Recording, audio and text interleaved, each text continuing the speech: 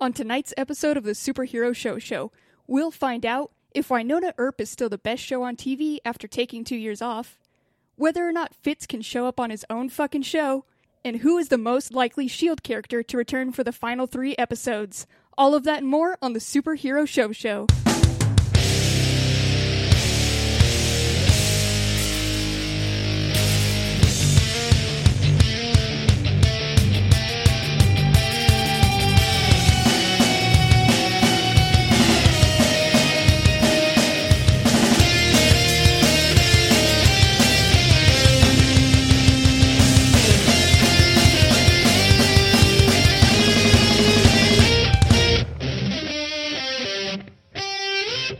What's up, nerds? Welcome to the Superhero Show, the only show on the internet where we review every live-action television show based on a comic book, and this part is so important, or a comic book property.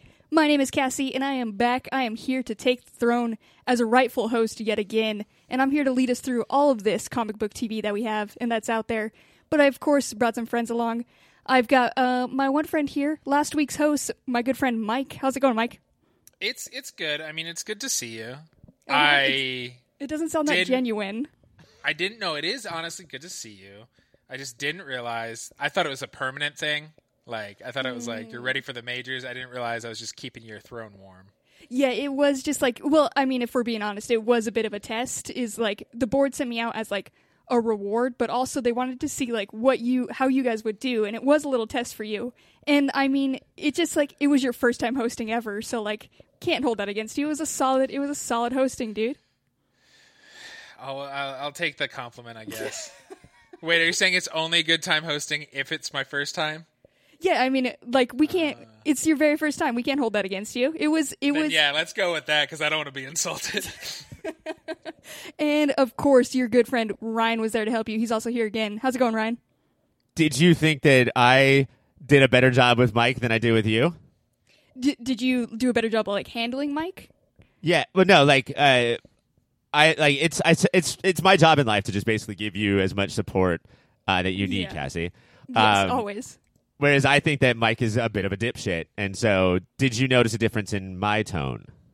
I mean, you didn't even listen, did you? There's no fucking way that you listened. No way. You were on vacation as a reward? I've never gotten a reward. Again, I don't know, like, you guys keep saying, like, these memos from the board are, like, down. Mine are always positive, and they were just, like, they were like, you deserve a break. You've been putting in some good work, so, like, go have a fun little trip. And, like, I can't believe this hasn't happened to you guys yet. But, yeah, it was... Pay for it? Was it all expenses paid? Yeah, it was, baby. The mini bar, everything. I think I've suggested this before, but I'll just throw it out there one more time.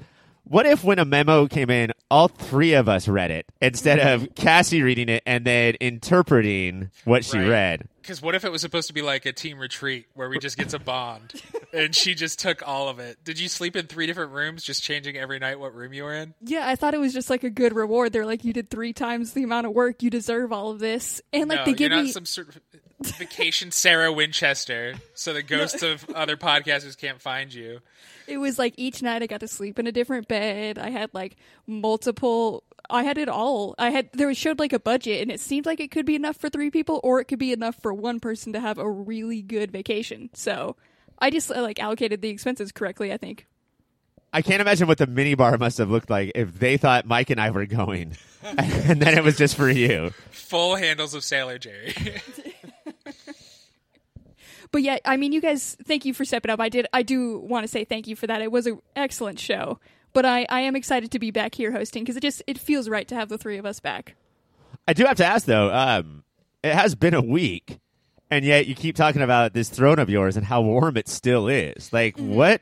How hard did you sit in that throne, Mike? Sat so hard, and I had a bit of a fever. So, oh, good. And it's a metal throne, so it retains that butt heat. Yeah. So I feel so safe sitting in this throne. I was worried about that, but I was like, I want to give Mike the shot. Like, let him sit in the throne. Let him feel like a big boy. And like, no, this is definitely the time in the world, in this country, where you should be super stoked that somebody with a tremendous fever sat in your chair. I'm sure that's going to work out nicely for you. Yeah. And if I'm out again another week, it's just because I went on another vacation by the board. Just know that. Yeah, we do now. Yeah. Fully understood. Thank you. But, guys, after that time, you'd have to check up with me. And for the main event, we're going to be checking in on Winona after 2 whole years. Be sure to stick in for that. But first off, we're going to take a quick stop to the bullpen. Welcome back, everyone. We are here for the bullpen. And again, we are not doing shushies this week. So, Ryan, what are we up to this week? Well, Agents of S.H.I.E.L.D., I would say one of 2, Mike, granddaddy shows of this podcast. Yeah. But I think almost more important than Arrow because Arrow was on before this show, and we sort of came in with Agents of S.H.I.E.L.D. With Agents, yeah. And Gotham and The Flash, I think, were our inaugural class. Yeah, Walking Dead and Arrow were grandfathered in, which makes them great granddaddies, and these are our granddaddy shows. It's clear. So the fact that they were grandfathered is great-grandfathered. S.H.I.E.L.D. has 3 episodes in 2 weeks left. And there's a lot of characters that could pop up, like Fitz. Fitz, maybe he could just be on the show at some point. But what about, you guys know how, like, when shows end, everybody comes back. They come back to the bar or to the coffee shop or the court, the trial, if you're talking about Seinfeld. The night court. The night court, if you will. Especially when you have time travel in your hands. Like, you can go through and visit your old favorites. And Coulson even called it out in this week's episode we'll talk about later in the show, where he said, just playing all our old favorites, huh? Right. Which kind of set the scene. Like, we will see more people we recognize. Yeah, and at one point there could be this thing where the time travel, the ship, the Zephyr, is just going through time in such a slow way where it can look down on previous characters as they wave as the time ship goes by.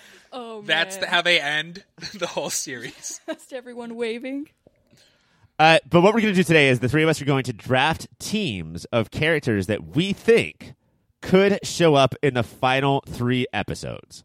And we're going to be choosing from the course of the entire 7 seasons, is it? Yep.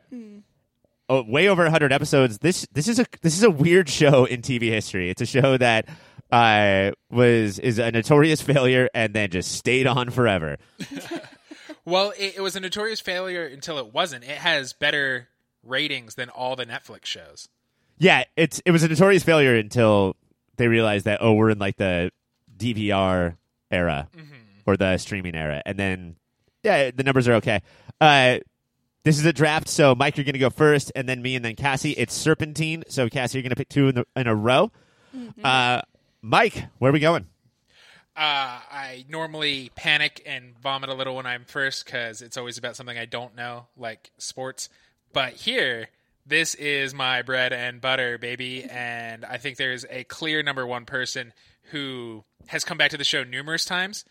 He is the Tommy Merlin of S.H.I.E.L.D. No matter how many times he dies, he will come back. It is Grant Ward. Yeah. Ward is definitely coming back. The draft could be over right now, right? Like, this is clearly the slam dunk first pick. Well, I mean, it could be a slam dunk of likelihood, but it sounds like he doesn't got a name that pops. It's like I don't know if he's going to be the most exciting one to come back. Just Grant Ward. Grant Ward. We're opening it up with Grant Ward. Just a guy named Grant. He's just a dude named Grant. He's just your neighbor who mows his lawn every Saturday. Cassie, he was on the team originally, and he was pretty boring until we realized he was the Hydra sleeper agent. And then he got pretty crazy, and then we learned about his abusive childhood, and then he brought in Bill Paxton. And then he turned into an inhuman god. So Grant did it all, Grant's so of course he's going to come back. I don't think Cassie's wrong though. Like his name sounds like a 50s sitcom dad listing his friends. Yeah. Grant, Ward, Stefanovic. I ran out of examples after the first 2. All right, I'm up next, and I do think that was the best one. But I'm not going to go very far in the past. I'm going to say Enoch. I think that. Yeah, he's going to... They were like, that death meant so much that we have no choice but to bring him back right now. You don't think that would kill the dramatic narrative? Have you ever read a comic book or seen a comic book TV show, Mike? Yeah, pick one up, you nerd. But normally they wait like a season. It really... Man, I'd be bummed. They can't do that now, Mike. Yeah, there is no other season. But how I picture... I was going to have Enoch on a draft too, so I'm glad you picked him because I feel like the other option they could do, because he did just die, so what are the chances they could bring back, like, hologram Enoch? Like, he, like, left him, that opens up, like, he even just left a message for him. Like, there's so many possibilities. But don't ever forget about hologram versions of the people. Yeah, thanks for opening up that can of worms, Cassie. So now next week's episode is going to be the three of us screaming at each other about whether holograms count or not. That's all I'm here for, just the chaos. I'm here to break this holograms don't count. Well, I think they do. Cassie, you've got 2 in a row. Where are we going? All right, so, I'm new to this show, and as a good host, I decided to put, almost no research into this, so I picked all mine based off of just names and how excited I was for them, which is why Grant was low on mine. But I got to start it off with...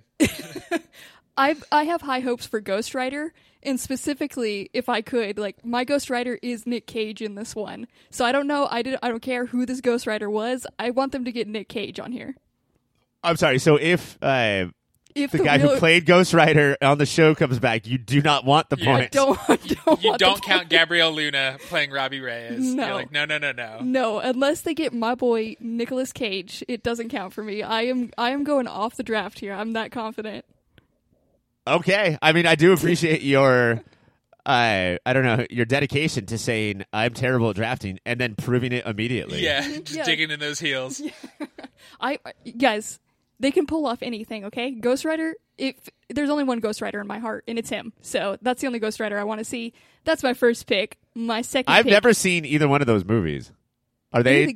So bad, dude. So bad. So bad. Not worth watching bad. Well, I don't know. Maybe if you're super bored. It depends. If you're in a mood for a bad movie, it's perfect for that. But there was a second one. Off. That one's probably better. He's probably giving me better advice. My second pick, though, is going to be Absorbing Man, just because that sounds like a nightmare, and I would love to see it. Whatever an Absorbing Man is. Just a big tampon. He absorbs it. He's maxi pad absorbent. He is a big bald dude, Crusher Creo. We all know he can take on the structure of anything he touches, and so he touches like a car, he becomes a car. That's not how that works. He becomes metal. You tell me I get a car boy? I get a full car boy in this? Yes. Car boy. And yeah, he was one of the first bad guys, like Freak of the Weeks in the first season, and then he came back a few years later as like an anti-hero guy in a redemption arc. So I could see him coming back for sure. So I got a little bit of respect for the second pick, but still nothing for Ghost Rider. That's fine. I'll die on that hill. No, you could have a lot of respect for the pick if you didn't put the Nicolas Cage thing on it. Like, all right, this one is mostly from hopes and my heart. And also, this is not his character's name. For some reason, his actor's name, like his real name is listed here. And I do not understand why, Cassie, you said that you were going based on the name. Mm-hmm, yeah. I'm taking Nick Blood. Yeah, that's who I thought she was talking about. What's his character's name, Mike? Lance Hunter. Lance Hunter's not bad. Nick Blood. Lance Hunter, Nick Blood is, I think, the title of his spinoff show. His name is like the order of events of what happens when I shave. And that's fucking sweet. What if that is the scene? Like somebody just nicks themselves and they start bleeding. Do we count that one? Again, here to break this team up. If it's a hologram, yes. Yeah. Whereas Lance Hunter is the name of who you hope your stepdad is not named. Like if that's your stepdad's name, things are not going to go well. I don't want to hear him rail my mom, and I definitely will if his name is Lance Hunter. All right, Mike, you got 2 in a row. Where are we going? I'm going to follow yours up with Nick Blood's lovely partner in crime. Maybe this is hope against hope, but I think they'd come back. They were a big part for a few seasons. It's Bobby Morse, played by the late, great Adrian Padalecki. I've never said it right or tried to say it. I should have stopped at Bobby Morse. That's a very easy thing to say. And this is weird, too, because it sort of means that if I get a point, you get a point, right? Yeah, which is, I love holding hands and jumping off a cliff with you. They were supposed to have a spinoff show called Marvel's Most Wanted. This is mostly for Cassie, and I guess the listeners. And they were 2 awesome agents on Agents of S.H.I.E.L.D., and they were like, will they, won't they, divorced married couple. Okay. And they were awesome, and then they left the show for their own show, and then ABC went, nope. Didn't get that? You don't get a show. I gotta bring them back for this then. One of my fondest superhero show memories is Mike and I were discussing their last episode, where they were leaving the team in secret, and there's this big finale goodbye, and in the course of me and Mike just demanding that we believe each other when we say we didn't cry during the finale. We then almost started crying while talking about it. And then I get another one. Yes, right? you do. I'm going to go, again, I think they're going to be playing with not just bring back villains, but like agents past, and I'll keep this going. He used to be a huge part of the team. It's Trip, and Trip's death was when the Inhumans came in and he died because he was not Inhuman. But he was great, and he was charming, and I want to see him again, and I think he'd be a great addition for the last couple episodes. I honestly thought that he was going to be the guy who, like if the movies wanted to throw the shows some bone, then Trip would have been a good way to do it. Just have, an extra Agents of S.H.I.E.L.D. that had a name in the movies. Yeah. But he died. But there are 3 of them, right? So that's good. 1 died, but there should be 2 more. There's at least 2 more. They are the triplets. All right. I'm going to go with somebody who I don't think died, but it's getting harder and harder to remember. I'm going to go with Deathlock. I think part of this draft is, 1, are they famous? Because that makes it hard to get them back. There's 1 person on this list who I think is like an actual name actor or actress. And 2, how much budget goes into them. And the problem with Deathlock is that he's a cyborg, and that means more money. But he's sort of a name character, and maybe they'll have him waving at the time ship as it flies by. And again, like, when you're saying goodbye, but he was the first season, he was the MacGuffin. It felt like him and Daisy were the 2 new agents, or 2 new like reasons for the show existing. Right. And then they quickly were like, this money costs a lot, and he doesn't look great anyway, so we'll just go with Daisy. Do you ever think that about money? It's like, fuck, this money costs a lot. If you think about like your life, yes, it does. All right, Cass, you got 2. Oh man, I got 2. Okay. Well, I did have Deathlock because that's a sick ass name, so I'm glad he's up on there. But if we're going off of that, by the way, whenever we talk about Deathlock, I have to talk about the junior version. He had a daughter. She was like a 12-year-old version of Deathlock. Do you guys remember what her name is? Is it Deathlocket? It's Deathlocket. That's fucking adorable, dude. That's so... She was one of the people when they did the Hunger Games for the young superheroes. The Battle Royale, yeah. I liked that comic run. All right, sorry, Cassie. If I could draft Deathlocket, I would love that if she could be on there. But I think I'm going to go based on the way that you draft, I'm pretty sure you could and would. Like, never been on the show before. I draft Deathlocket and Henry Kissinger. Who gives a shit? I'm going to fucking kick your guys' ass at this. My real pick is going to be Sif, though, just because that sounds like a fake-ass name, and I need to see who that is. Like, that's not a real person or being. I mean, besides Coulson, this is the only person from the movies, right? Yeah, and I think she's showed up twice. She is Jamie Alexander, I want to say is the actress's name, and she's from the Thor franchise. She's Thor, The Warriors 3, and Sif. She's one of the Asgardians who fought with Thor. Okay, so yes, I do love her. She's going to be a total badass then, so they got to bring her back. You know what? Maybe a decent pick out of me. Way to go, me. And I do like that you said it's a fake-ass name opposed to all these very real names of real people. Deathlock, hold on. respectable. Enoch, respectable. So anything that just rhymes with Ock. The fakest name that we've said so far is Nick Blood, the only real name that we've said. All these fake-ass names. I'm getting a little fucking verklempt right now just thinking about like this potential final battle in the finale with all of our characters and Ghost Rider, Deathlock, Sif behind them. Like, it's not going to happen, but holy shit. Would be great. And then my next pick is going to be Piper because it's the closest I can get to Pepper, and I got to represent for my girl Pepper and have any hopes. So I'm going with Piper. Who the fuck is Pepper? Pepper is from Katie Keene. Oh, I've already blocked out the entire show out of my head. Piper is she's our girl, man. Piper has shown up. She's an agent of S.H.I.E.L.D., and then she was like a voiceless background. She became one of the real crew in the last couple of seasons. She has been on The Walking Dead. She lived in Fishtown with everybody else. She is in the DEO and Supergirl. She might be my favorite actress. I love her. I hope she does come back. She's Pepper from Katie Keene. She's Pepper from Katie Keene. She does it all. She's Veronica's dad. I'm going to go with Glenn Talbot, who is a season-long villain that went from like government, military, just butthole. You know, like how in every superhero thing there's like some dude in the government that wants people dead. And then just became a supervillain on his own who could like Gravitron, I think. Gravitron, yeah. Which, that is a villain from a like Saturday morning cartoon. Yeah, he definitely teamed up with what's that skull guy who fought He-Man? Who fought humans? He-Man. He-Man the human. That was, of course, Skeletor. Skeletor and Gravitron. Yeah. I just in the writers' room, just like power. I don't know, gravity. Cool. What do we call him? Gravitron. Yes, perfect. Type Look, it. I got a pizza coming. We got to get out of here. But yeah, this is an actor who's readily available, and he was around for 2 seasons, and then became the point of the season after that. So Talbot.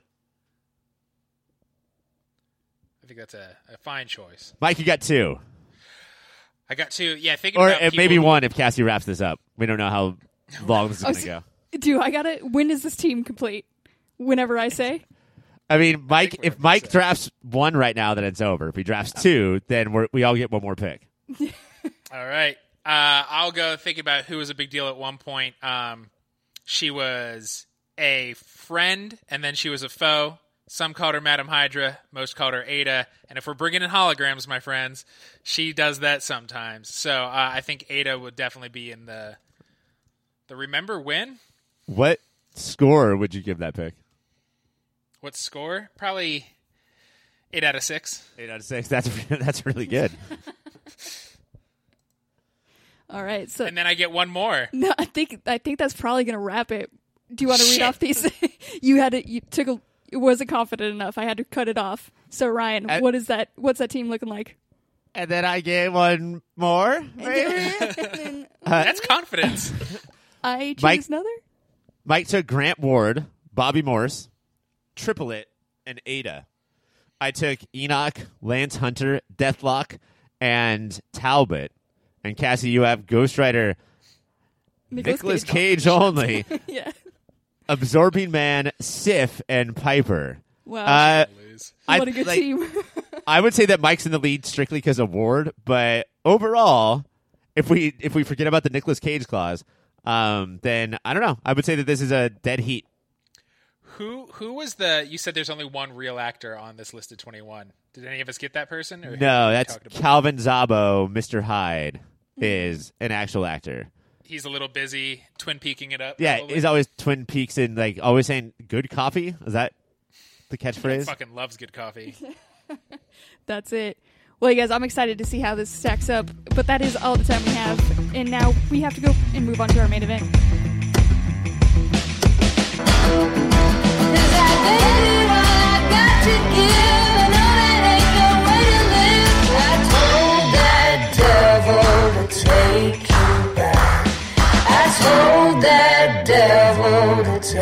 After a 2-year hiatus, brought on by its parent company straight up running out of money, Wynonna Earp is back, baby. When we last left this crazy family, Waverly was trapped in a snow dimension, Doc went after her, and now it's up to Wynonna and Hot to get them back. Also, Jeremy is somewhere too. Wynonna and Hot head to a big factory where they run into a child sniper and then, of course, zombies. Taste buds, I ask you, were you able to remember exactly where we were? And with Wynonna, does that matter? Thankfully, I'm going to say it doesn't really matter. This show runs on straight charm so much that I was like okay, yeah, I think Doc might be a vampire. Okay, the town has been emptied out for some reason. Who cares? Wynonna's on an adventure. She has to save Waverly and Doc. Let's go. I mean, a lot of the first half of this episode was Hot just saying, I'm going to punch Wynonna Earp. Yeah. And, I mean, over the course of the first 3 seasons, we heard that a lot, but I could not for the life of me tell you why that is going to happen. But at a certain point, you just roll with it. You just wait for the point where Wynonna screams, Hot, you great ginger bitch, give me one, and then just gets hit in the fucking face as hard as she can, and then I don't care anymore. If I remember, Bolshar has been the secret big bad for the first 3 seasons, but was finally real and the real big bad of last season. And Wynonna didn't want anybody to die, and for some reason only her and Waverly could take him down, and so she roofied all of her friends, and that's why Hot was so angry. Because you took a very competent, warrior, helper, hero, Hot. You took her out of the game. But here's what's important. Here's why Wynonna is always an interesting character. Just did it without telling her and fucking drugged her and said, now you're gone. Yeah. So It's wild. Thanks, Winona. It's absolutely wild. What was even more wild is that, like, there was that recap was like, we have been here this whole time. Like, that recap was absolutely so nothing. Short. Not like a 2-year gap just happened. It was, the show didn't even acknowledge it. They're like, we're just going to throw them straight into it. It's like they knew it didn't matter. They were like, they're here for the characters and the absurdity. Like, let's just go for it. There might be a thing going on where over the course of 2 years, Winona Earp has sort of, I don't know, bought into its own hype. Mm-hmm. Because over the course of the 2 years, it's become sort of this cult classic. And when you're a cult classic, I think you just assume that your fans rewatch you over and over and over again. We had to watch other shows over the course of the 2 years. But yeah, maybe there was nobody else confused except for us if you're watching Winona Earp. Or they're planning for that Netflix, which is why Winona became that cult classic. And so they don't want to do a weird gap thing. So they're just like, yeah, when it hits Netflix, it'll be fine. Well, what do you guys think of the one reference? It was cute one because it comes from the sheriff. I can't even remember. Nedley. And so Winona's doing this very badass, like, normal action hero prep, interrupts it so she can drink from her flask because this is Winona fucking Earp. And then Nedley says, "You done? It feels like I've been standing here for 2 years." Oh! It was quick. They did it. Yeah. They did it. At least it was just that and no more. Yeah. Yeah, that would have been... So this is another show that I'm new to, and I just want to know, do I need to have, like, what am I getting into with Winona Earp? Because this episode was, like, it was a whole lot. It seems delightful, but, like, do I need to have Doom Patrol fear, or can I trust... Oh, no. Watching this episode, I had you in mind, Cassie, because I just assumed it was your first time watching it, and just... Before I watched it, I was like, Winona Earp is such a fucking Cassie show. I hope this episode doesn't let her down. And I would say that all of the lore, all of the backstory that you've missed for 3 seasons, that could be a lot. Mm-hmm. And, maybe if you take a week off of work, like, try to burn through it all. Yeah. But as far as, like, just the general feeling of watching it, like, this is going to be your jam so hard. Yeah. It's the most fun. Like, it's so crazy because... It almost never makes me laugh, and yet every line is funny and delightful. Mm-hmm. It's not laugh out loud punchlines. It's just like, yeah, it's just this good warm, one. bubbly feeling. Yeah, for stuff like Clear Eyes, Full Bra, Can't Lose. Yeah. Like, it's really written for people like us who also love pop culture. That's what I found. There's the self-decapitation with the shears, so you get, like, not just dialogue fun, but also visual fun. That, and that is what I'm looking for in a show. Just some decapitation. That's just fun and lighthearted, and that's what I'm really looking for. So I'm glad to know. But there's no Sex Patrol equivalent of an episode of Winona Earp. Yeah, I don't think that's going to happen. Good.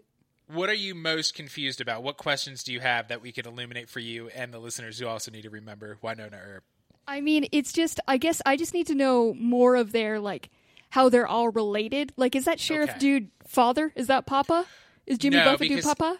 He did say family, but he had a contentious relationship with the Earp girls growing up because they were kind of like the black sheep of the town, but realized it's because he was taking care of them the whole time, and now he's fully allied and friends. So when he says family, he means it in the way we say it, not real flesh and blood family. Okay, cool. In the snow dimension is Waverly. That's Winona's little sister. Mm-hmm. She's engaged to Hot, the deputy sheriff of the town, who called Winona her best friend, which was very emotional in this episode. Let's get to that in 1 second, Mike. Remember that. And then Waverly is also in the snow dimension with Doc Holliday, the literal Doc Holliday, like Val Kilmer from Tombstone. Okay. Wyatt Earp's best bud. This is Wyatt Earp's great granddaughter, and then also she's in love with her great granddaughter's best friend. They are in love with each other. And Doc Holliday was a revenant. He was like the one good revenant, which is like a zombie who can still think, basically. And then last season he did become a vampire. So he's a different kind of immortal thing. And you might recognize him as it's Tim Rosen, who we fucking love on this show, and he was in Vagrant Queen. Yeah. He was Isaac, I had to do a double take on that because I was like, that the boy? He's still out there. Just so to flesh out more, so the snow dimension is the Garden of Eden. Okay. And it's this weird, it feels like Lost to me because they meet this crazy guy who self-decapitates himself. You have to feed this mystery thing in a well with blood every like couple hours or it'll blow up the world or something. So it felt like Lost when they had to press that button in the hatch and they're stuck and don't know why. It's fun. You'd love it. Yeah, I'm very excited for it. And it's mainly because those characters, like, we normally have, like, the lead will be, like, a badass, which Winona clearly is, who has, like, all these one-liners and everything, but, like, everyone in the show is, like, a badass in a way, so I'm genuinely excited for this one. Yeah, I mean, like, not to sound hacky, but just because this is your first episode, I'll say this and never again throughout the season, but you come for, like, the crazy ideas and the one-liners, but like watching all of these people grow into a family is like really what makes the show great. Mm-hmm. Yeah, I think two friendships got like one reminded us of them, two more solidified or grown, and it was the Waverly and Doc one was very sweet. There's a couple moments in them trying to figure out Eden that was like how much they cared about each other, that tracked and was very natural. And these actors know their characters, and the show has built this up enough that it makes sense. And then there's Hot and Winona. Can we get back to that, Ryan? Yeah, okay, so I wouldn't say like they had a contentious relationship in this episode, but I think previously they just haven't like had a ton of time to bond, right? Like Waverly was the connection between the two of them. They've been contentious before. There's been a bunch of times Hot's like, if you weren't Waverly's sister, I would have rescued you so many times. Like, and it's hard too because Hot is, first of all, like, hard name to say. Like, that is her last name, I promise. I'm not just saying that she's a good-looking girl. Hot, or I'll say Nicole. Nicole has a badge, you know? Yeah. Like, she has these rules that she has to live by, and Winona is a vigilante, and so a lot of it is because of that. Mm-hmm. They also fight over how to care for Waverly. Yes. You know, like, one of the reasons that they're both bastards is because they keep treating her as a damsel, even though she's very capable, too. But then in this one, Hot said, Winona, you know, like, I expect more from my best friend or something. And it caught Winona off guard, and it caught me off guard. It really felt like the show. It's obviously a narrower cast, probably for those financial reasons alluded to in the intro paragraph. They want to bring everybody tighter. And this does feel comic booky, where it's like, let's just kind of retcon. Like, we didn't build up here, but from now on, we've been off for 2 years. You are best friends. Go. Because they're sick of having them fight the way they had the last 2 seasons. I mean, they literally trained out the city, right? Like, they put all of the extras in the town of Purgatory on a train and got rid of them, probably for financial reasons, like you said, Mike. And then, yeah, like, Hot needs a best friend, and so you got to pick somebody who's on the staff. You got to be like, you. But there is... Now, Cassie did not get a chance to see Jeremy, though. Like, were we missing Jeremy, or would that have been too much for this episode? I miss Jeremy, but maybe get used to the tone of the show in general before throwing in Jeremy, who will remind you that it is a show and he's like one of us watching it along. Oh, God. I can't wait to see this character. He's their scientist. You know how every team needs a scientist? Mm-hmm. He's their scientist, but he's also like big fans of them. He had like somehow heard of all of them before he joined the team. And then, okay, so is there like a time travel aspect to this too? Are there somehow like, okay, he just somehow... Yeah, it's more dimensions and portals and shit. Demon shit, yeah. Oh, the demon shit. Okay. And does it have like... demon shit. Have they said anything? So like they took a huge break and now they're back. Is this like... Do we know anything about when it's like final season is, or they're just like back and going through it now? Like, are we going to get like a big like wrap up on this one, or? They came back and then they said, "Here's the 4th season. We did it." And then there was no announcement of the last season. Like I think they were like, "This is the 4th season. Can't wait for the 5th, the 6th, the 7th." The problem is that they finally got the budget, filmed 6 episodes, and then had to shut down because of COVID. Mm-hmm. So. We're going to get 6 of these, and then it's going to go away for like a year again. Oh, man. The show can't catch a break. But that's COVID, that's about what a pain in the ass. Yeah, COVID, it's starting to get a little annoying. I didn't really care before now. Up until it took Winona a second time. Then. Yeah. But it does have... I will say this, too. The zombies were... I kind of rolled my eyes, because... Although I don't want Mike to yell at me because of semantics. I know he's anti-semantic. I don't know if they're technically zombies, you know, like, but whatever. Like, they're zombies in every way. And we have so many shows that have that. So it's like, all right, Winona, get zombies out of your system, blah, blah, blah. But Cassie, I think that the one, like the most Winona thing, as far as the tone of the show goes, more than the zombies, is having a 14-year-old female sniper. Yeah. Like that's the kind of dumb shit this show does. Of like, you just never know who's going to be under any mask. So yeah, let's ground that a little. So they are after a black badge scientist who's supposed to be dead. There's rumored she's dead. Valdez, who knows about how to get into the Garden of Eden. And they show up at a black badge site that has been abandoned for a while. They start getting shot at, realize it's a 14-year-old sniper who's like, okay, fine, I'll help you find my mom, because of course the scientist they're trying to find is her mom. But you have to be really quiet. Does not explain why, just yells at them, and then Winona's it up, and all the supposedly dead scientists who were there wake up and start tearing up. And we get a pretty fun zombie montage.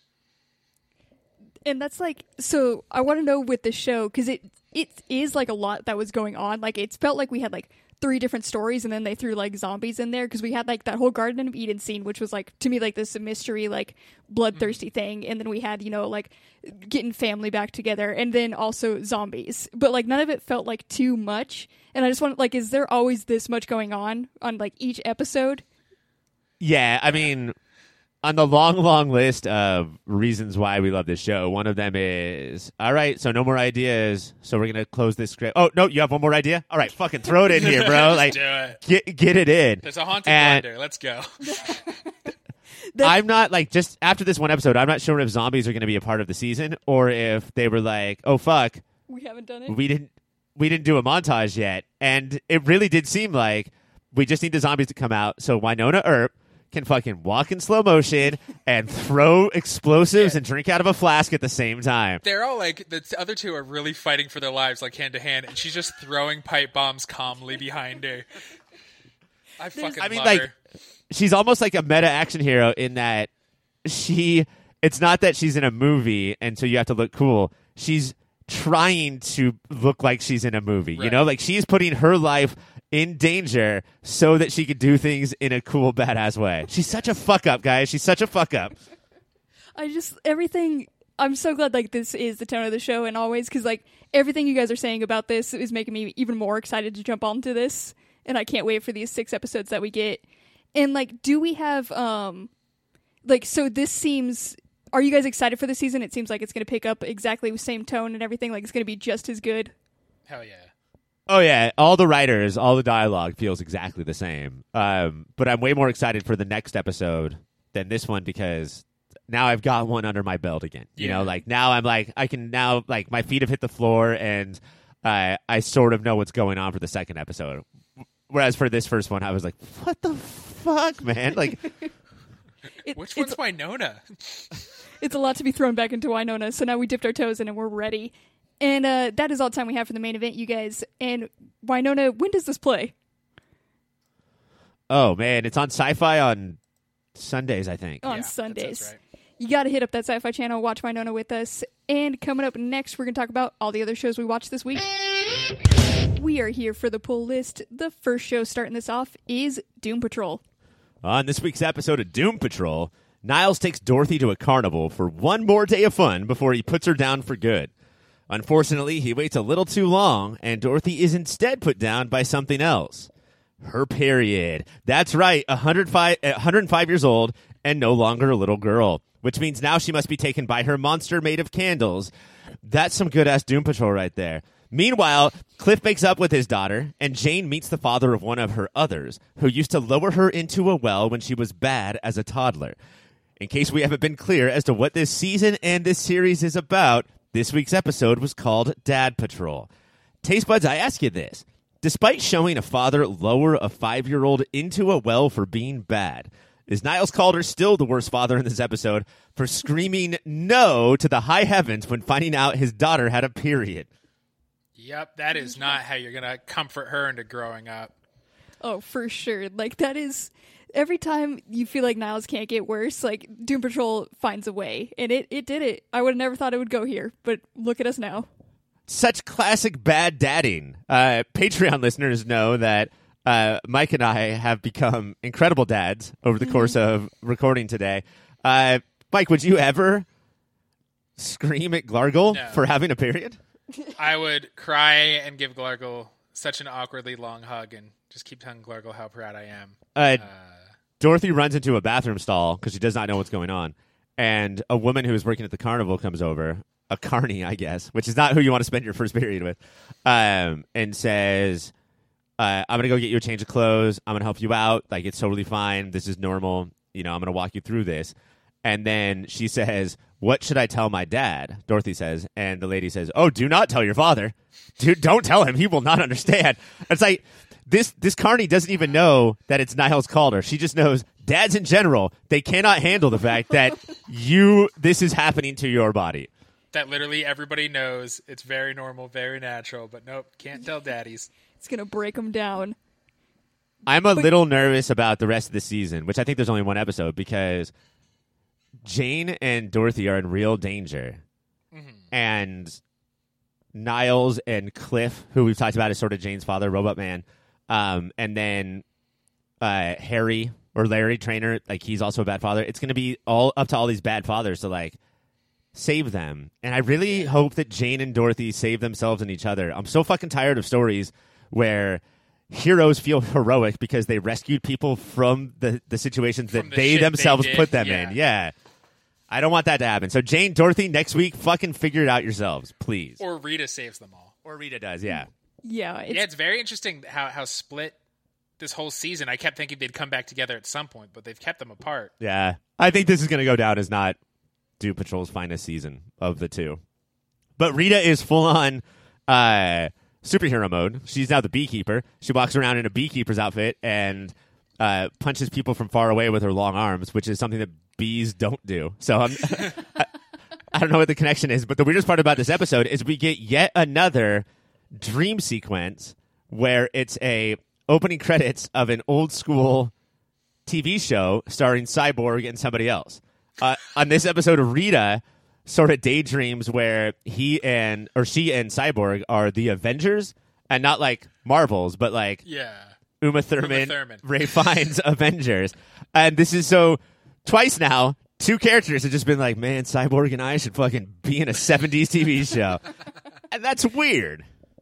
They know they got to make them better, and they found the one way, and that's just put them in a 70s TV show. That's the only option. Ryan, was that your moment of the week, or do you got another one? No, my moment of the week is Robot Man and his daughter. Like, in the most normal part of the episode, even though her dad is a robot, and also he accidentally cooks a finger thinking it's sausage and almost serves his daughter a finger. The daughter is very pregnant, and she says, do you have any food around here? And Cliff, Robot Man, just starts screaming. He's like, fuck yeah! Hell yeah! Do you want fucking pancakes? He gets so excited. And then it cuts the daughter, and she's like, I guess, man. Sure. And that's the appropriate reaction to pancakes. If that's all you have, if I'm forced to eat them, then I will have them. Everyone, stop being excited about fucking pancakes. That's my moment of the week. Is it just the does the pancakes need, like, if it had sides, or do you just hate on pancakes? I need to clear this up. It's a food that will, after one bite, you'll go from starving not to full, but to so full that you wish you were dead. Like, they go bad faster than French fries. They just get cold and soggy. It's basically like, it's just thoughtless, unimaginative dough that fucking sucks. The second two things you said I can't defend, but I do think maybe after one bite you get so full because you eat it like a cartoon where you put the whole stack on one fork and eat it in a bite. So that's on you. Yeah, that's really on you. And I'm not going to stand for pancake hate on this episode or this show. I just simply won't. Pancakes are great. And do you think that they're better than? Do you think they're better than French toast and waffles? Yes. Fuck no. No, they're definitely number 3 in the dessert breakfast. For sure. French toast is that third one. What? You get the come hell out on. of That's racism. That's the best. You fucking anti-French person. Oh, man. Mike, how come French toast is the French worst? Toast. Mike, how come every time I take the whole stack and put it in my mouth, I pull out fish bones? I don't know. Can you explain that one? I need to go dirt, dirt, dirt, dirt, dirt, like a xylophone. You guys are broken human beings. Doom Patrol is on Thursdays on HBO. HBO Max. Our next show of the week is Warrior Nun. On episode 8 and 9 of Warrior Nun, the OCS is on a mission to find the bones of a dude named Adriel because they're magical as shit. Magical biblical bones could really only be in one place, and I think we all knew we'd eventually end up at the Vatican. This means we get a full-ass heist episode, complete with opposing crossbow-strapped nuns, a demon-possessed Lilith, a slow-mo team walk down a hall, and a full-out attempt to pull off Operation Hot Priest. Despite all of this, Ava successfully phases through all the concrete of the tomb to find that those bones still be moving because Adriel is still alive. Taste Mike, I ask you, did this little Netflix show about warrior nuns pull off a good heist? Hell yeah. Then we got an episode of training. Just a pure episode of training and dealing with other things like Ava is getting trained the whole time, and that's always fun, and they're bonding. And then we also get Mary and Father Vincent, like, they have to get the things they need, like, so that, like,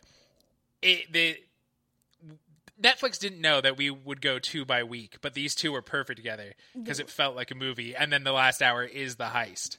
I mean, honestly, they should have known we'd go 2 by 2 the way Moses and Noah and Jesus attended. So, like, it's destiny. I really thought that me mentioning the pulling a fishbone out of pancakes would be the most memorable thing about bones in this episode. But the term magical biblical bones is crazy. Magical biblical bones. Did they do the classic heist thing of we're going to need a Barney, we're going to need a Betty White, we're going to need a chicken hen, like, and there's all these weird titles for all the roles you play in a heist? No, that is where they failed. That's kind of what bummed me out about the heist, because the whole heist, like, all it relied on was Ava, like, phasing through a ton of concrete. So the whole training episode was just, like, get through this concrete, like, face your fears, get through concrete. But it didn't take, we got great character moments, you asshole. I come for the intense heist. There was no heist music. I got no Ocean's 11 vibes. I got none of that shit. We got the character moments of her and Beatrice getting closer together while that we learn more about Beatrice's life. And then we get Mary and Father Vincent going to get that map they need and learning that Father Vincent is covered in tattoos under his gear. Yes. And he used to have a scary life, and he knows a fence and, like, breaks a guy's fingers. And he's just, afterwards, he's just like, I wish you hadn't seen that. You should have probably stayed in the car. While Mary's, like, looking at him horrified. That part was, that was the most unreal part. And that was their attempt. They fully went for Hot Priest on this one. Ryan, this priest, man, full tattoos. And when they show it, he just rolls up his dress shirt sleeve, reveals tattoos. And I know what you're thinking immediately. Is it a full sleeve or is it a half one? Later on, he gets cut on the upper sleeve. It's full sleeves, my dude. He also takes off the little priest collar, unbutton a little bit. To look more badass. More badass. They did it all. I think that makes him an ugly priest because he's ruining the body that God gave him. It's definitely not. We've talked about how Buffy is like the antecedent to this show, and Giles was the very uptight librarian, and then we learned he was like a badass in his youth, and there's definitely that in this character as well. This is his version of being the Ripper. Yeah, and I do love that they had him with like Shotgun Mary, and to have like Shotgun Mary be like, "Bro, you were intense back in the day." Like that was It was if somebody named Shotgun Mary is telling you you're too intense. It was a whole lot. But so you all 4 loved both these episodes. Yes, I loved both these episodes. And that, like, because through the Vatican, they're all dressed as normal nuns, not warrior nuns. Ava's getting under everybody's skin because she's trying to be very nun-like and, like, blessing children. And they're like, you need to fucking stop. But she can't because she's Ava. You get the crazy hallway fights between the evil OCS and our now renegade OCS. Mother Superior jumping sides and learning that she used to be a warrior nun and the Halo rejected her. Like, it was just a lot of character moments and cool fight stuff shoved in here. For next year's Shushies, it's probably too late this year, but for next year's Shushie, we have to have a Shushie for best hallway fight. Like, it's given it. Like, all the shows are giving them to us. For sure. And I feel like, so there was, like, we did get a reveal that, so Lilith came back to life, and it turns out she was straight up stabbed by that Turusk demon thing. And then, like, as soon as she gets brought back to life, everybody just kind of accepts it. But I feel like since, like, with their background, they should be instantly, like, weary of this one. Like, this one came back, was stabbed by a demon. Like, obviously there's going to be, like, demon powers in this one. And they were chill as hell with her. Yeah, one of the best interactions was because Ava had been avoiding her for a while. They finally see, and Ava's like, I'm glad you're back. And Lilith is like, are you? She's like, I don't know. You were kind of an asshole when you were alive before. Yeah. But how do you feel? So she's still possessed at the end, and she almost ruined the whole mission. But, like, it's just Shotgun Mary that talks her out of it. And I thought that was a cool, like, instead of, like, Ava was just like, nah, I'll straight up kill her, which, like, you know. do take her out, but then they went with the more, it was a very character-focused one, because they went more with, like, we can talk her down and show her that it's still the real Lilith. And that's a key to our shows is fights cost budget, so talk to somebody until they remember their true selves, and that's going to be on every one of our shows. But, like, I like that their team now has 2 people with superpowers, but they're both kind of bad at what they do because Ava's so young and doesn't always really want to do it, and Lilith is going to be fighting the demon in her. This is all fucking classic comic book shit. I love it. And because Lilith doesn't realize it, she's walking down the hall and doing that creepy bad guy thing where her nails grow longer and she's carving into the metal wall, but then she realizes it and freaks out and shakes her hand until the nails go away. Mm-hmm. It's super funny. It is. I'm into like that little storyline. I'm excited for that. And what I would be excited for is, what do you think the chances are we get like a relationship between, I think it's Beatrice, Sister Beatrice and Ava, the one who was like training her? Oh, that's growing. Yeah. For sure, that's growing. Because that is 100% improvement over Instagram Boy. Yes. So their is that guy still around? There. No. He ran away when that demon killed Lilith, and he has not stopped running. Classic boy. Classic Insta boy. That is perfect. But yeah, so now and then we have our boy Adriel is just straight up alive in that cave. So I don't know what's going to go on this next one, but I'm excited. I'm in for the finale, I think. Yeah, I think they're going to try to kill, because one of the most badass moments is because they want to steal the bones so the evil cardinal doesn't get them. And Ava's like rogue because she's like, no, we're destroying them. No more demons, no more warrior nuns. All of this shit is ending. And everybody's like, wait, that's kind of our whole religion, though. She's like, I'm not fucking religious. We're killing them. Let's go. But now she has to decide whether she's going to kill the angel. Yeah. Big things happening. Mike, do you got a moment of the week from these episodes? Yeah, I have 2. I have a quick dialogue one, and why I like the brick ones is they're like, we need help training, and then Jillian Silvius just builds a 20-foot metal brick thing right away, and Ava's response of, do you have like a giant brick guy just on retainer? That got me hard. Ava's great. I'm sorry, and what? Then, it was very good. I get what it is. Good joke. Good jokes. And then when they're going into the Vatican and they're doffing the normal nun stuff, the music kicked in. It was so cheesy, but they're like, now we're warrior nuns. They all look badass, but the young warrior nun who's their hacker, they all look tough, and she's just smiling because she knows how fucking cool they look. Little moments. I got to say real quick, Cassie, before you give yours. Uh-huh. Reading people's reviews of this show, which were mostly like, it was good, but not perfect, and it sagged in the middle. And then listening to you guys, you were talking earlier about how Netflix didn't know you were going to watch it in these 2-episode chunks. But did we crack the code? Like, all these people were like, I watched 10 hours straight of this episodic television show, and it sagged in the middle, and I didn't like it. Whereas you guys watch 2, wait a week, watch 2, and are having a blast. So maybe don't fucking burn it out as fast as possible, people. Binging doesn't make things better. It really doesn't. Like, you gotta step away from things, and we have cracked the code. It's for sure 2 by 2. Again, the way the Lord intended. But my moment of the week is, you mentioned it already, Mike, but it was when they were like, Ava, like, get it under control, start acting like a nun, and she just instantly walks up to a child and like blesses her. Like, that was the perfect moment. I loved it. Warrior Nun is on Netflix. You can watch it whenever. Our next show is Agents of S.H.I.E.L.D. On this week of Agents of S.H.I.E.L.D., after escaping from Groundhog's Day, the team arrives back in 1983, where Nathaniel is using Core to build an army of stolen inhuman powers, including recruiting a young John Garrett. Meanwhile, Daisy is tasked with protecting Ji Yang, but it turns out Nathaniel wants Simmons. Taste buds, I ask you this. After the shenanigans of the last episode, how is it to jump back into a normal S.H.I.E.L.D.-style adventure? That's a question that I, like, halfway through this episode, I thought I was going to answer very differently than after finishing the episode. It was sort of like paint by numbers, typical procedural S.H.I.E.L.D. And then everything sort of all came together in this final act that was like, even though like the locations don't change and we're running through hallways that look like they're on a spaceship or something and like it's boring, everything in the third act was like, fuck episode. You actually pulled it off at the end. Yeah, and you could see that they had those threads that seemed separate purposefully, and then at the end they wove it all together. Like, it's like they knew, because when they're unpacking back into the lighthouse, Seuss is like pumped, and May and Daisy are bummed out. He's like, well, I would have loved to have this kind of stuff. They're like, we've just spent a lot of time here. Like, almost like, yes, we know the show has no budget for sets, so we spent a lot of time putting different colored streamers in the lighthouse.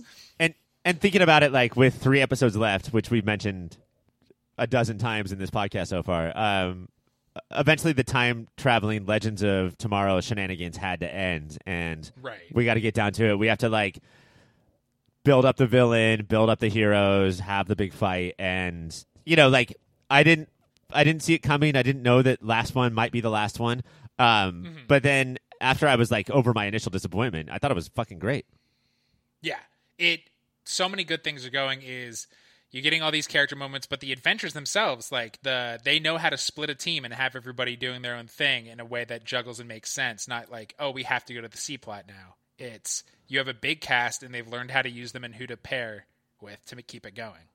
Yeah, nobody paired with Fitz. I can't remember anybody pairing with Fitz at all. No, but Fitz is on his own somewhere. And I do love that, like, through so many of this show, all of our shows really, anytime somebody learns something, they hold it back as much as possible. But very quickly, Daisy was like, because Gemma has the implant in her again.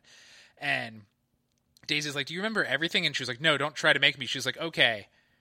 I'm worried Fitz might be dead because the way you reacted when we took that thing out. I've never seen anybody look that devastated. Which is literally word for word what we said on the last podcast. Like, Daisy listened, and she was like, oh, fuck. Simmons was fucked up. The only person who didn't Gemma's like, I don't know, it's fine. It moves on. Yeah, and then gets kidnapped. The only person who didn't really get, like, a pairing or a plot line was Melinda May, who... still got to kick the shit out of a villain. It's been a while since I've seen May go off like she was able to on Bill Paxton Jr., excuse me. It's weird to have Bill Pullman Jr. play Bill Paxton's character young. But then the other time May shows up is, and I want to get to this right after this, Daisy is about to do something to Malik, and May runs by, shoots him a couple times, looks at Daisy, says, "Oh, sorry," and then runs away, and then that's always here. But Daisy watches Malik break the neck of her mom. Yeah. And then does not really even change her emotion on her face, just changes the emotion of the environment around her. And I was pumped up. I really thought that she was going to go off on Malik so much that, like, my TV would crumple. Like, my actual world would start to fall apart. We were about to see Chloe Bennett go the fuck off, and then May ran around the corner. And shot him. Yeah, they did that so well, because, like, if she, like, cried or screamed, it could, the melodramatic, the not reacting on your face, just the whole building is now about to come down, worked really well. And yeah, I think 7 seasons in, they just know when to pull back on when to go ham. And it's when the budget dictates. It's when the budget dictates. That helps a lot. But yeah, he's early in the episode, he's bragging that, like, given the year that he stole her powers, he's now had them longer, but he's pretty emotionless, and he doesn't know superhero rules is the more emotional you are, the more crazy powerful your powers will get. We haven't talked about Garrett. Yes. So did you guess while watching who this actor was? I was like, the way he can do only sometimes Bill Paxton's voice is uncanny. See, and then I thought the voice was in and out. I didn't think it was great, but the fucking toothy grin.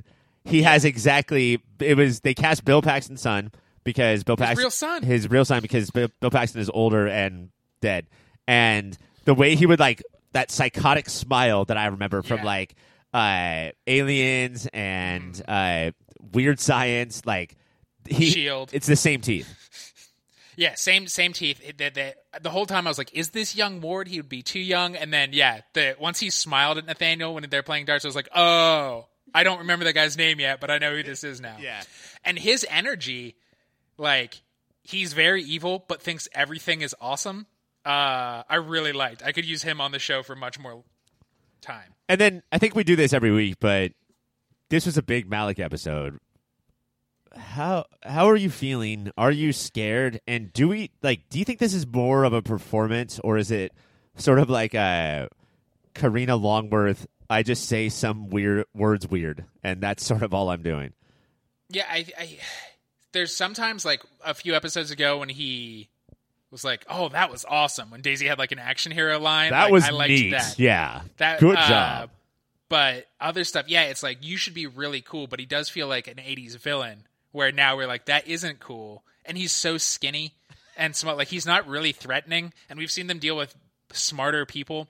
His, like, he's anti-SHIELD, he's anti-Hydra, he's anti-Inhumans. Like, he keeps saying anarchy, but he really does feel like that kid in the back of your class who's, like, carving the anarchy symbol into the desk, but all he meant is he won't throw his Crystal Pepsi bottle away. Right. Like, all he meant was, I'm not it's too stupid to just call myself evil, like just to say that I'm a common villain. So I'll come up with some other like ideology, but it's bullshit. Like, there's so many contradictions to everything that you say. All you are is just a fucking little brat. That's all he is.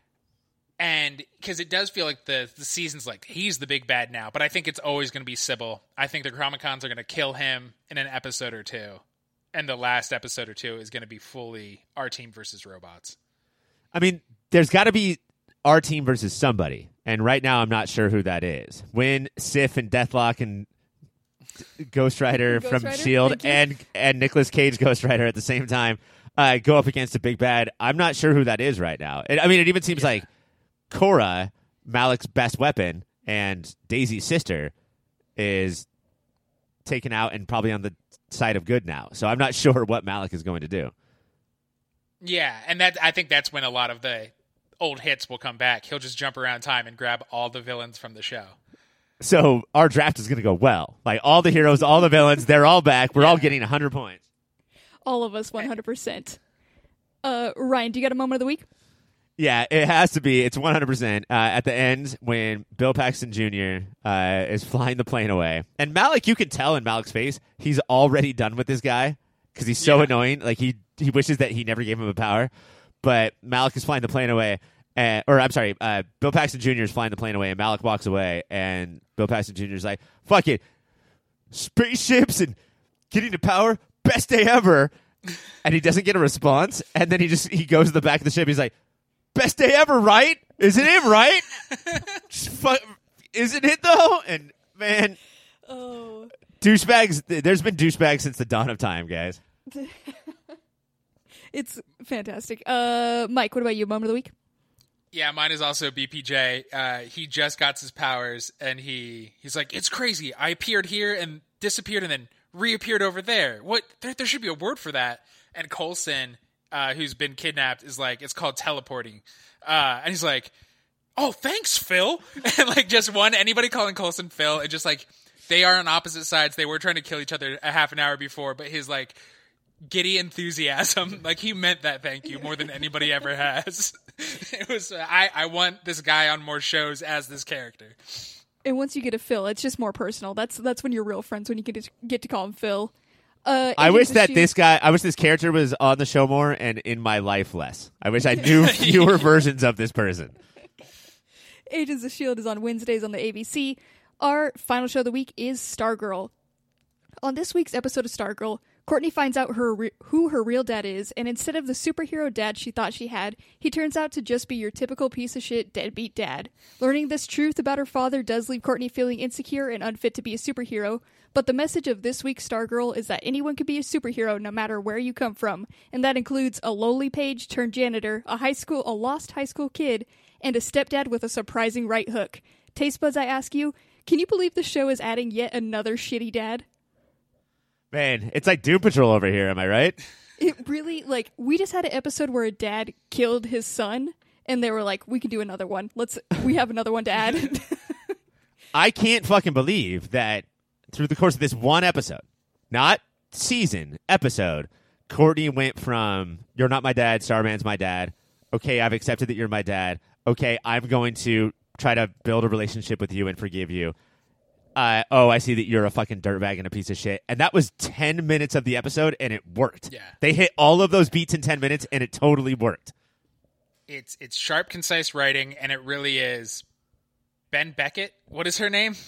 Breck Beckett. Courtney is great. Most kid actors, even like young teen, early 20s actors, aren't great, and she can hold a lot on her shoulders. She really holds the show together. Do you know what it is? Is like, it's just cut the dialogue. If you talk, it's gonna be stupid, you know? Like, yes. We're not sure about the writers, we're not sure about the actors. Cut the dialogue, let's just put the camera on your face, and she fucking killed it. Yeah. Because it helps so much because there is like there'd be a huge moment of like a lot of distrust with that guy. So you get like that short walk with her where he's just walking her to school, but then like slowly weighs her down and like they go to like breakfast and everything, and you could see like each moment still her weighing like, do I trust this guy or not? But it's all I've ever wanted. So, and you get that like solely from her face. They're saying very little, but she is just carrying it so hard. Man, this has been a podcast all about lockets. I think that the star of this episode is Courtney's face, and I want to bring that up when we talk about the end of the episode as well. But all of that Courtney face was great, but it paled in comparison to her getting back into the house after all of it, and motherfucking Pat just being, hey, I'm always here. I'm everything that you've ever wanted in a dad. And she sort of like glares, and she's angry, and then it changes, and it melts, and she hugs him, and guys, fucking Stargirl. I swear to God. Yeah, I mean, it's been building this whole season, but when the dad first shows up and she doesn't know what to do, she starts to walk away, and Barbara follows her. She's like, no, I just want to talk to Pat. Yeah. And that moment, and then Barbara dealing with it, and then Mike interrupting them, and Pat yelling at Mike, which it sucks. I know we hate Mike, but like, he's a 13-year-old kid, so much is going on, and he yells. He's like, why don't you tell me anything? What did I do wrong? It was pretty heartbreaking. I thought it was a little overwrought. I thought it was a little, like Lifetime movie. But fucking Pat, Luke Wilson, who can do nothing wrong, Mike comes in, and he's like, hey, guys, everything okay? And Pat is like, Mike, you get the fuck out of here. I'm talking to my real kid now. This is a family talk. Get the fuck out of here. Or when Barbara says, I'm going to take... this might have been last episode, but I'm going to take Courtney and leave. And Pat's like, yeah, you should do it. And Barbara's like, well, what about Mike? And Pat's like, oh, yeah, fucking take Mike, dude. I don't give a shit. Another. And this is an episode with all that like real emotional parental stuff. We also got Sir Justin hallucinating and seeing a heavenly stripes. God. And that's what leads him to Pat to find it. Like Luke Wilson... dressed in his like 13-year-old boy's outfit, smiling from the clouds was the best fucking thing. Oh man, show has everything. If you're not watching, you got to be watching this. It's unreal.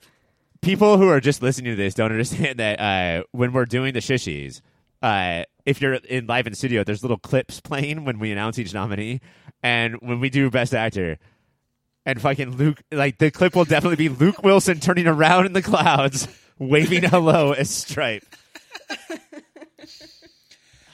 There was talked about the parents though, because there was we did get a lot of growth between like just more character moments with them, where like Courtney did start to accept Barbara. Like I felt like it was a good episode for Barbara too, because there was eventually she starts to like.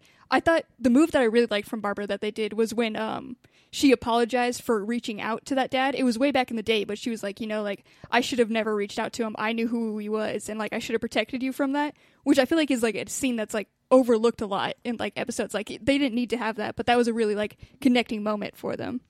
Yeah, I think she feels guilty because he walked out on them, where Barbara thinks that she should have walked out on him long before that. She waited for him to make the decision, but the decision was clear. He sucks, and she should have gotten her daughter away from that. And then in the meantime, she's having a whole debate in this episode, because Barbara's been through a lot over the last 3 episodes, of taking her daughter out of the town, which was her plan, and now she's like, I think I have to leave my daughter here? Yeah, that was a great Barbara moment. Is she tells Pat they should call the police, and he's like, well, they own him. You should get out of town. And Barbara, who has no powers, who doesn't know if her daughter should fight crime, says, yeah, but they killed a boy. Yeah. Like, she is just like a good person and parent here. And so many times these shows make a nagging wife, nagging mom character, and they're handling her so well. Yeah. Barbara is also a hot piece of ass, according to Icicle. Is Icicle changing all of his plans in order to bang Barbara? Yeah, and Brainwave calls him out. Brainwave is like, because Jordan says, no, you can't kill them. And he's like, I killed my wife and son for your bullshit. You're hesitating to kill some random you just met a few weeks ago? Are you kidding me? Oh, man. Icicle is horny for Courtney's mom and is going to, like, all he's supposed to do is, like, change the world to be better, according to Icicle. And he's like, nah, fuck that. Barbara, baby. Change the world for Barbara in my life. We do got at the end, though, he is just, like, straight up, like, that was another Mike moment where they're, like, it was unreal because he was, like, take Barbara out, take out the family. And he's like, and make sure you get Mike too, because we can't have a legacy running around. Like, you don't gotta worry. A legacy with Mike? What the fuck do you think Mike is capable of? He's gonna teach himself how to drive that robot and then instantly kill himself. He's not gonna do well. Speaking of legacies, how did you guys feel when, like, so Courtney's like, Starman's not my dad, which I do want to say I told you so early on. Ryan was like, this is bullshit, just because, like, she inherited it, and I was like, I don't think it was her dad. Wait, hold on. I said that it wasn't. Victory. Oh, man. Come on. And then she's like, the staff won't accept me, and Rick's like, well, the staff is stupid then. None of it, like, these two are the best heroes, meaning Beth and Yolanda, because Rick knows he sucks. And they're not a legacy. Did that work, or did it seem a little cheesy? Oh, yeah. Like, the show started with, because of Courtney and Rick, like, it's just in your DNA. And now Rick is the only one, and it's clearly not the case. And I got some, like, major Episode 7 vibes, you know? The best of the newer Star Wars trilogy of, like, fuck that trope, that cliche shit where, like, your parents are great, so therefore you're great. Right. And yeah, like, it's a little cheesy. Like, it's the other tire trope is something won't work until you need it to, and believe in yourself, which is just as stupid, but still, it works better than parents. It's stupid, but the fact that she grabbed Pat and Barbara to make it work and have them, just tears. It was so just like, I didn't know you could make a teenage show where they get along with their parents. I didn't know that you could, on the CW, or even in a movie, shoot that scene for that long. There's a huge chunk of this episode where it is Courtney beaming at her staff, and the staff beaming at her, and it takes a long time, and it was so earned and worth it. Like, at no point was I like, all right, get on with it. I was like, 10 minutes more, baby, of just these two staring at each other. Yeah, absolutely not. I think you hit pause. It gave me the proper amount of time to literally run a lap in excitement, just like, she's back. Like, and it's insane to have, like, this CW show. Like, you go through so many highs with this show. It's so fun to watch. I love it. But real quick, we got Janitor Boy, our little Silver Knight or whatever. He is fully on the team. Shining Knight, you guys. I'm so excited for this guy to be in on here. Can't wait. Yeah, when he rolls into Pat's garage, Beth's just like, hey, that's our janitor. Why is he carrying a sword? It was fucking perfect. Yeah, he's carrying a huge sword. This is also when I get the shit talking on liberals, where, like, sometimes it does go too far, where a guy who looks very mentally unstable, borderline homeless, walks in with a sword, says, I'm going to kill all of you. And Pat's like, hold on, hear him out. We got to give him a chance. You know, we got to make sure that he's okay. Fucking no. You got to get rid of that person. Stepped out of the year, man, Pat. Ryan, we'll start with you. Do you got a moment of the week? I've got a couple. One we sort of covered. It's Mike. It's him going like, hey, yo, Dave, what did I do wrong? You know, I'm just standing over here being Mike. It's like, what am I here? Like, what am I walking here? And then Luke Wilson yells at him, and because what you did wrong is you just all you do is eat pancakes. Those are disgusting. You're gonna die of diabetes by the time you're 15. Mike, I want you to get the fuck out of here. And he's like, hey, I get it. You know, I'm fucking Mikey. But the other one is the scene we were just talking about where Pat sort of recognizes the Shining Knight, and he's like, hold on, wait, is your name Justin? And then it cuts to him, and he's wearing a jumpsuit with a giant Justin patch right here. Yes, his name is fucking Justin. It is on his chest. That's such a safe bet, Pat. Learn how to fucking read, Pat. Mike, what about you? Moment of the week? It was alluded to earlier. It is after Sam leaves, but before Pat punches him out. But he tells Courtney, he says, if you need to yell at someone, if you need to let it out, I can take it. Whatever you need, I'm here. And just like, It's such a good scene. It's unreal. Mike, can you imagine the people we would be if we had dads? Oh, my goodness. Yeah, so powerful. And, like, we didn't talk about the punch enough, but it was a little cheesy, a little eye-rolly, but I needed it so bad in my life to watch that. And then his line, you're lucky I'm busy right now? Fuck yes, dude. Like, I would sit here and curb stomp you if I wasn't. That is what the implication is. Just so excited. As soon as Pat was, like, running down the street to catch this guy, I was like, fuck yeah, need all of this 100%. And they did not disappoint. And that is, like, there's so many great moments of this one, but that is, like, a moment of the week for me. Also, we talked about that hug, because it was just the most precious thing ever, and, like, 100%, like, what everyone needs. And then my other moment of the week is when the janitor is like trying to find Stripesy because he recognized Stripesy, and how he's doing that. He's in his little like janitor closet, and he has an ad for Pat's Garage, and it's just like a giant head of Pat on like a stick figure mechanic. It is the funniest thing ever, and he's just like, I gotta find Stripesy, and it's just that photo of Pat. It's the greatest show. Mike, we're gonna figure out when Cassie's birthday is, if she even has one. I do not know. We're gonna get that flyer. We're gonna blow it up into like a giant poster and then frame it for her wall. Oh, there could be no greater gift. If you got me a fat head of Mechanic Pat, like, yeah. Are you kidding me? That would be my most prized possession. I'd pass it down to all generations.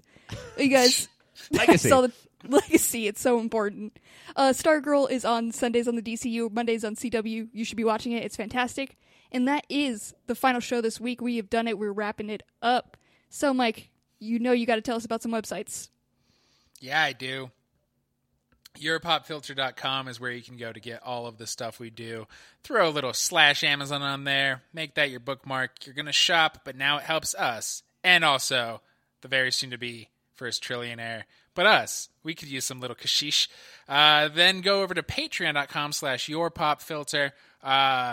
Pick a tier, and then we will give you extra content and lots of fun things for the cost of a cup of coffee a month. It's fun. You'll love it. And then rate this podcast.com/superhero too. Rate this podcast.com/superhero. That's all you need to know. That's it. Ryan, can you tell us about the other shows? The other shows that Mike sort of mentioned, the first one is Movie of the Year, where me and Mike and our friend Greg challenge each other to determine what is the single greatest movie of any given year. Right now, we are working on 1985. And then also, if there's too much me and Mike on this show and you want more Cassie, well, actually, same amount of Cassie, but more different people than us two. Unnatural 20s is the other show that Cassie is on. And then if you like shows that are on hiatus, the OCD, you can still, like, it didn't go away. You can still listen to that show. I love shows that are on hiatus. Those are the best because there's no new episodes that, like, put pressure on you to listen to them. Oh, thanks. More homework, guys. Now you just catch up. It's perfect time. And Mike, everybody is trying to reach out to us. They just don't know how. How can they get in contact with us? Hey, idiots. At YourPopFilter on Twitter, on Instagram, and then, I don't know, contact at YourPopFilter.com. Try it for once in your goddamn life. I think we could have taken a different tone with it, but that was the information, and I guess that's all I asked from you, so thank you for that.